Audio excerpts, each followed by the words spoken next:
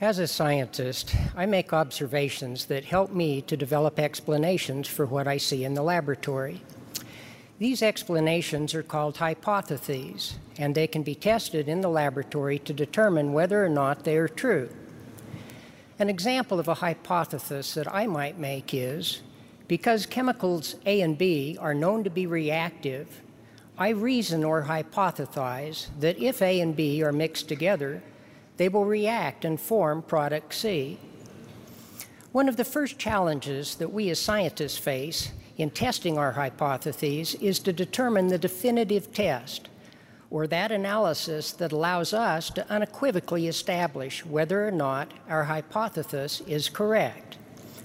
While many times our hypotheses can be simply stated, actually testing whether or not our expected outcomes materialize can be tricky. Let me give you an example of a simple experiment.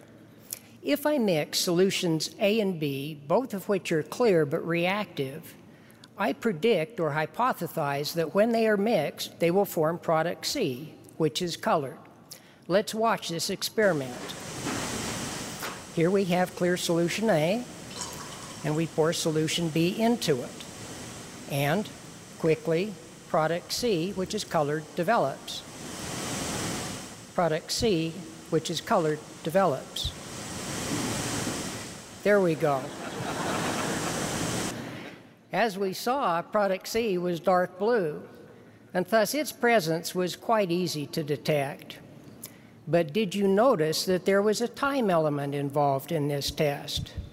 If we only watched for the first 7 or 8 seconds, we would not have seen the colored product C, and erroneously concluded that the prediction was incorrect. The take-home message, then, from this experiment is that in order to really test the prediction, we had to be willing to wait long enough for things to happen. Stated differently, we need a degree of patience. Another frequent outcome of scientific experiments is that they don't always work as we expect. Let me show you another experiment that illustrates this principle. In this example, we're going to watch as an ice cube is placed on top of some gray powder. Based upon our previous experience of mixing water with such powders, you might suppose that we'll get a pile of damp gray powder or gray mud. Let's do the experiment and see what happens. I should caution you that this is not one that you want to do at home. Here is our gray powder, and here is the ice cube.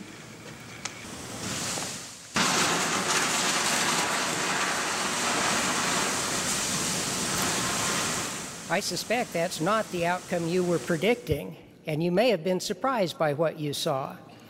While these types of experiments have surprising conclusions, such outcomes can be truly enlightening because they lead us to think more deeply and often generate new understanding and knowledge.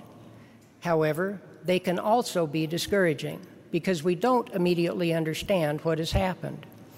In this case, we may give up, and in doing so, fail to gain the understanding and new knowledge that we could have received. The reason that I've taken time to discuss how scientists learn in their laboratories is that I believe that there are similarities between how and what we as scientists learn in our laboratories and how and what we as brothers and sisters in the gospel learn from the experiences of our lives. I would even go a step further and suggest that the process of learning that each of us undergoes in our lives might be described as learning in life's laboratory. How is it then that learning in life's lab and learning in the science lab are similar? We as brothers and sisters experience situations in life and try to understand them in the context of what we know and what we have previously experienced. While we don't often make formal hypotheses, we do try to understand the meaning of our experiences and to learn and grow from them. Just as in the experiment with the ice cube and the gray powder, sometimes what we experience is not what we expect or predict or even desire. Another way of saying this is that sometimes our lives simply don't go as we plan. Applying this to life as a college student, Examples of things not going as planned might include a low exam score after hours of studying, or a relationship that just doesn't turn out as we'd hoped, or a disappointing response to applications to graduate or professional schools or for work. Just as in the science lab, these unexplained and unexpected results in life's laboratory can be at times confusing, frustrating, and discouraging. Today, I would like to share 3 lessons that I have learned from the experiences of my life. I do so with the sincere hope that these lessons might in some way be helpful to you also. The first of these lessons that I want to share is one I call the lesson of the green table. In my bedroom as a child, there was a small green table. There wasn't anything special about this green table other than the fact that I played on it frequently. One of my treasured possessions as a young boy was a genuine cavalry fort and soldier set from a classic American TV adventure program entitled Rin Tin Tin. During the day, I would get out the Rin Tin Tin set and line up the toy soldiers and their horses on the green table. In my imagination, I would send the cavalry troops out on exciting adventures to rescue the innocent from some impending disaster.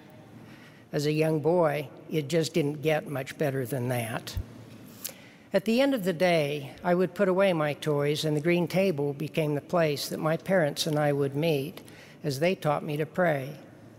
I remember very vividly my mother and/or father coming into the room and teaching me to kneel down by the green table and say my prayers. I don't remember much about those simple prayers, but I suspect they contain my thanks for my toys, my love for my family members, and some simple requests for things that seemed important to me at the time. And yet this was one of the great training events of my life.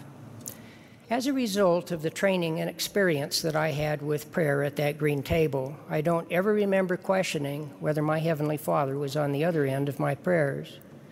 I didn't think this belief was particularly unusual until I spoke with some of my friends who didn't share my beliefs. As the years went by, the green table and the toys eventually disappeared. But my prayers and my faith that they would be answered did not disappear.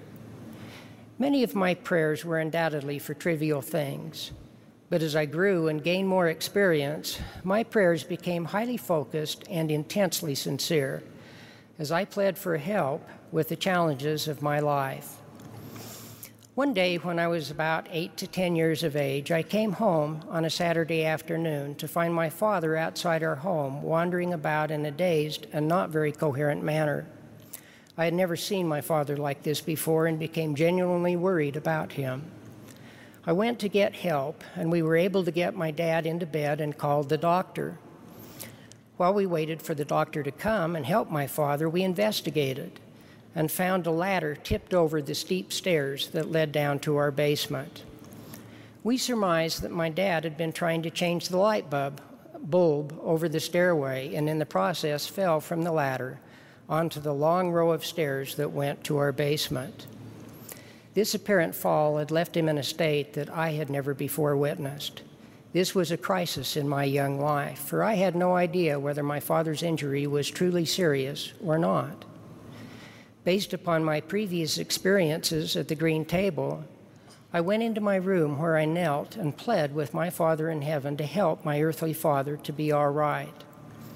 As with previous prayers, my Heavenly Father answered my plea for help, and my earthly father recovered nicely. This and a number of other experiences with prayer helped me to develop great trust and faith in my Father in heaven and in prayer. While the childhood experiences are long since gone, life's challenging experiences continue. When I was your age, I was intent on going to medical school. My life was planned around this goal. As often as I could, I went to hospitals to shadow physicians that I knew, and I worked in a clinical laboratory to gain experience. Just as it is now, getting into medical school in my day was intensely competitive. I made this a goal and a matter of sincere prayer, asking for the help that I needed to accomplish this objective. I applied to medical school several times and kept praying for success. After many months and nothing but rejection letters, an answer to my prayers was received. The answer that came into my mind was a very distinctive impression that all would work out well, and it was accompanied by an intense feeling of peace. This made me feel good, and I interpreted this answer to prayer as meaning that I would be accepted into medical school and live happily ever after. But this was not to be. No acceptance letter came after months of trying, and it became time for me to graduate. I ended up working for a few years after college while I struggled to figure out what to do with my life that wasn't going as I planned. I decided that if I couldn't go to medical school, I needed to move on and make a new plan for a career. Because I loved the sciences and immunology in particular, which is the study of the body's immune system, I decided to continue my education in this subject. My wife Anna and I did what was needed to make this new goal a reality. She sacrificed deeply for me to be able to go back to school for master's and doctoral degrees and a postdoctoral fellowship, some 9.5 years of additional education that took us from coast to coast. The long and the short of this story is that everything did indeed work out just as the answers to my prayers had indicated many years back, even though it did not work out in the way that I initially anticipated, nor on the time frame that I had expected. As I look back on my life, great blessings have come to us because I did not go to medical school. I am involved in a career that I absolutely love, and it's brought great blessings, wonderful people, and fascinating experiences into my life. I suspect that there are those in the audience today for whom life will not work out as you plan or expect or anticipate. For example, you also may not be able to do what you always planned on doing, or challenges may occur that you didn't anticipate. The concrete lesson that the Green Table experience has taught me is that we have a loving and kind Heavenly Father who answers our prayers and will help us in our lives. I have also learned that what is important to me also seems important enough to my Heavenly Father, that He will listen and answer in a way that is truly best for me, just as He will answer in the way that is best for you. The second lesson that I would like to share today is what I call the Berlin Wall lesson. In August of 1989, I was able to visit Berlin to attend a world conference on immunology. This was a very special event for me for a number of reasons that weren't all related to science. I was raised in a family of German missionaries. My father and my brother, my aunt and uncle, my cousins had all served missions in Germany and spoke with great love for this country and its people. This was also a very moving time for me because my German missionary father had passed away some few months prior to this conference. My uncle and aunt, who had spent a considerable portion of their lives serving in church callings in Germany, knew that this was a tender time for me, and they were gracious enough to contact their friend, Dieter Berndt, in Berlin to see if there were any possibility that I could stay with him during my short visit. Brother Berndt graciously invited me to stay at his home, and I had the opportunity of a lifetime to interact with him and his family in a city that my father had served in. At the time of my visit, Berlin was a divided city due to the presence of the Berlin Wall, which was erected in August of 1961. This is a snapshot of the Berlin Wall that doesn't really show the barbed wire, the armed guards, or the gloom that was associated with this wall. However, it clearly shows the division that it brought about in the city of Berlin. This wall broke the city into the free western portion and the communist eastern one. Two separate governments ruled the city, and each had a very different philosophy about life and personal freedom. I had the opportunity to visit East Berlin while I was there, and I found that it was as different from West Berlin as a black and white image is different from a color photograph. One rainy night, Brother Berndt took me out for a tour of West Berlin. As we traveled along the wall that separated philosophies, governments, and families, he pointed out that there were places with white crosses painted on the wall or adjacent to it. He explained to me that these crosses represented memorials to those who had lost their lives as they tried to escape the captivity of East Berlin into free West Berlin. As we drove along, I asked Brother Barrett if he thought the wall would ever come down. Now, to appreciate his answer, you have to understand who Brother Barrett was in terms of his background. Here was a man who had his feet in both church and university circles. He was educated in both spiritual and secular things. If anyone might give a valid prediction of the wall's future, it was Brother Barrett. Now to his answer to my question about the wall coming down. He turned to me and stated, "No, it can't come down." He went on to explain that economically it made no sense and that it just couldn't occur as the governments would not allow it to do so. Well, for those of you who are not familiar with the rest of the story of the wall, some 8 to 12 weeks after my conference concluded, I was back home in Virginia glued to our TV, watching as the dismantling of the Berlin Wall was taking place. Thus, the wall that could never come down was being taken apart before my eyes. I believe that this happened because the Lord was ready for it to come down to further his purposes. What is the lesson then that this experience taught me? That events can and do occur in our lives that are unexpected and often on a timetable that is not our own. Whether different than expected or faster or slower than anticipated, the Lord works on his own time schedule and in his own way. In the case of the Berlin Wall, there was not a hint of its coming down when I was there, not even to a leader in the church with years of education and experience in the secular world. It is important to note, in the case of the Berlin Wall, that the time frame of its coming down was much more rapid than anyone might have conceived. In contrast, there are many instances when the Lord's time schedule is much longer than what we might predict or desire. I think this latter situation is reflected in the scriptural phrase, learning to wait upon the Lord. I have experienced, as I suspect that you have, prayers to which answers seem to be long in coming. Nevertheless, my experiences in life have taught me with assurance that the answers do and will come. The third lesson that I have learned through my experiences in life's laboratory is one that gives me constant hope. It has been taught to me through my own experiences and through the experiences of others. It is tightly linked to the other two lessons that I have shared. The third lesson is that the healing power of the Savior is real and that it can touch our lives. The all-encompassing nature of his power to heal is taught in many places within the Scripture.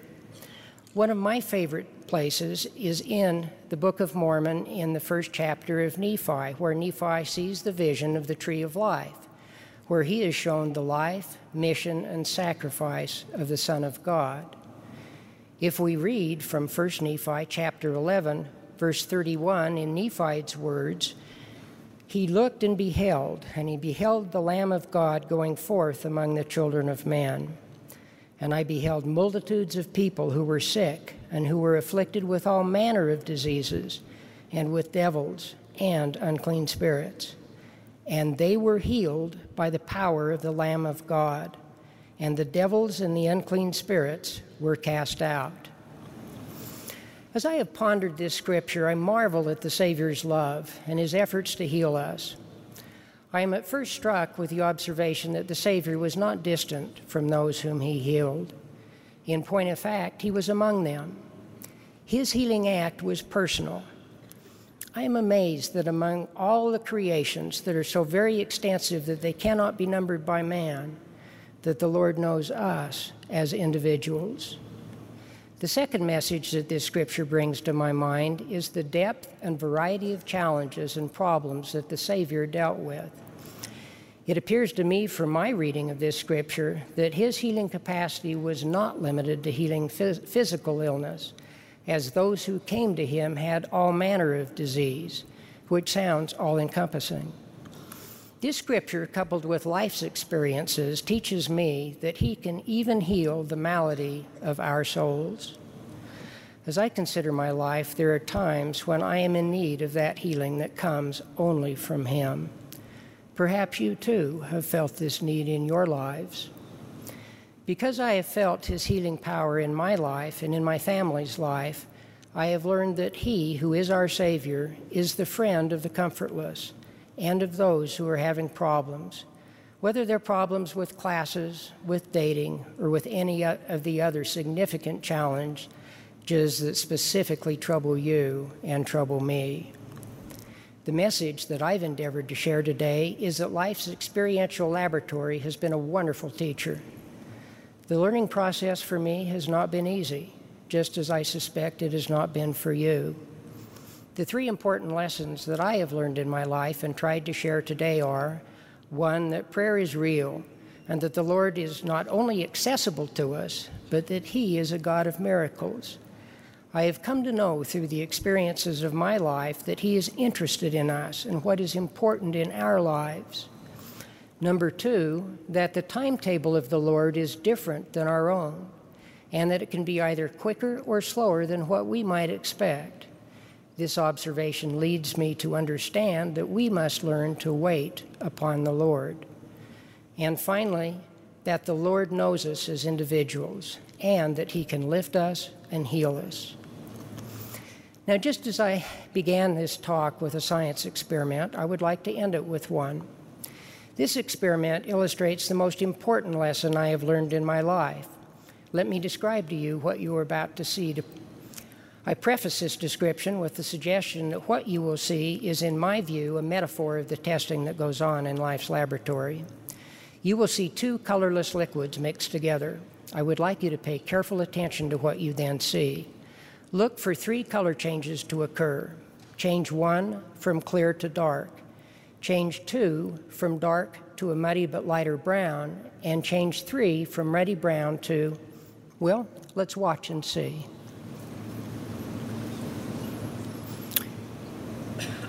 Here are the 2 colorless liquids being mixed together.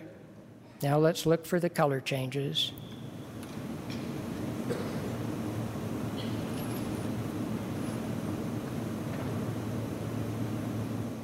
Now you see the darkness coming in. And now it begins to lighten.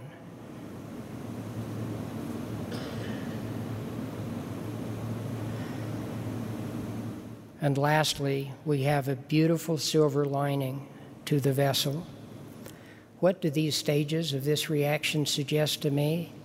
The mixture started out as clear, much as our lives do when everything is going well. It then changed to very dark, almost black, similar to the storms that come into our lives. These storms may consist of low exam scores, personal relationship problems, failure to meet a goal, or feeling all alone with great personal struggles.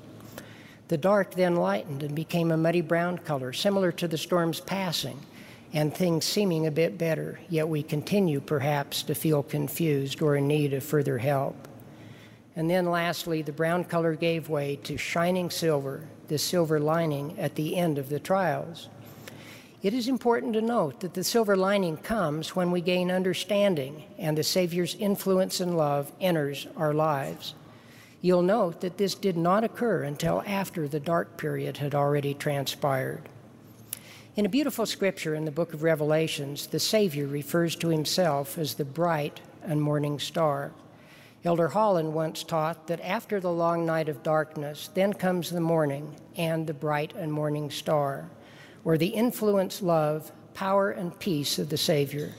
It is this influence in our lives that is the quiet after the storm and the peace that exceeds all understanding.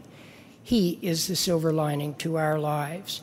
He is the bright and morning star. The experiences of my life, a few of which I have shared today, logically teach me of a loving Heavenly Father and a Savior who are vitally interested in us. However, and far more important than logic, is the witness of the Holy Ghost that allows me to testify that we have a living Heavenly Father who loves us and is vitally interested and concerned in us. Furthermore, his divine Son, Jesus Christ, is our Savior.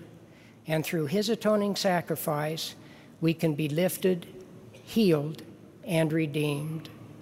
I bear witness of these things and the ultimate peace, light, and life that come from the Savior. In the name of Jesus Christ, amen.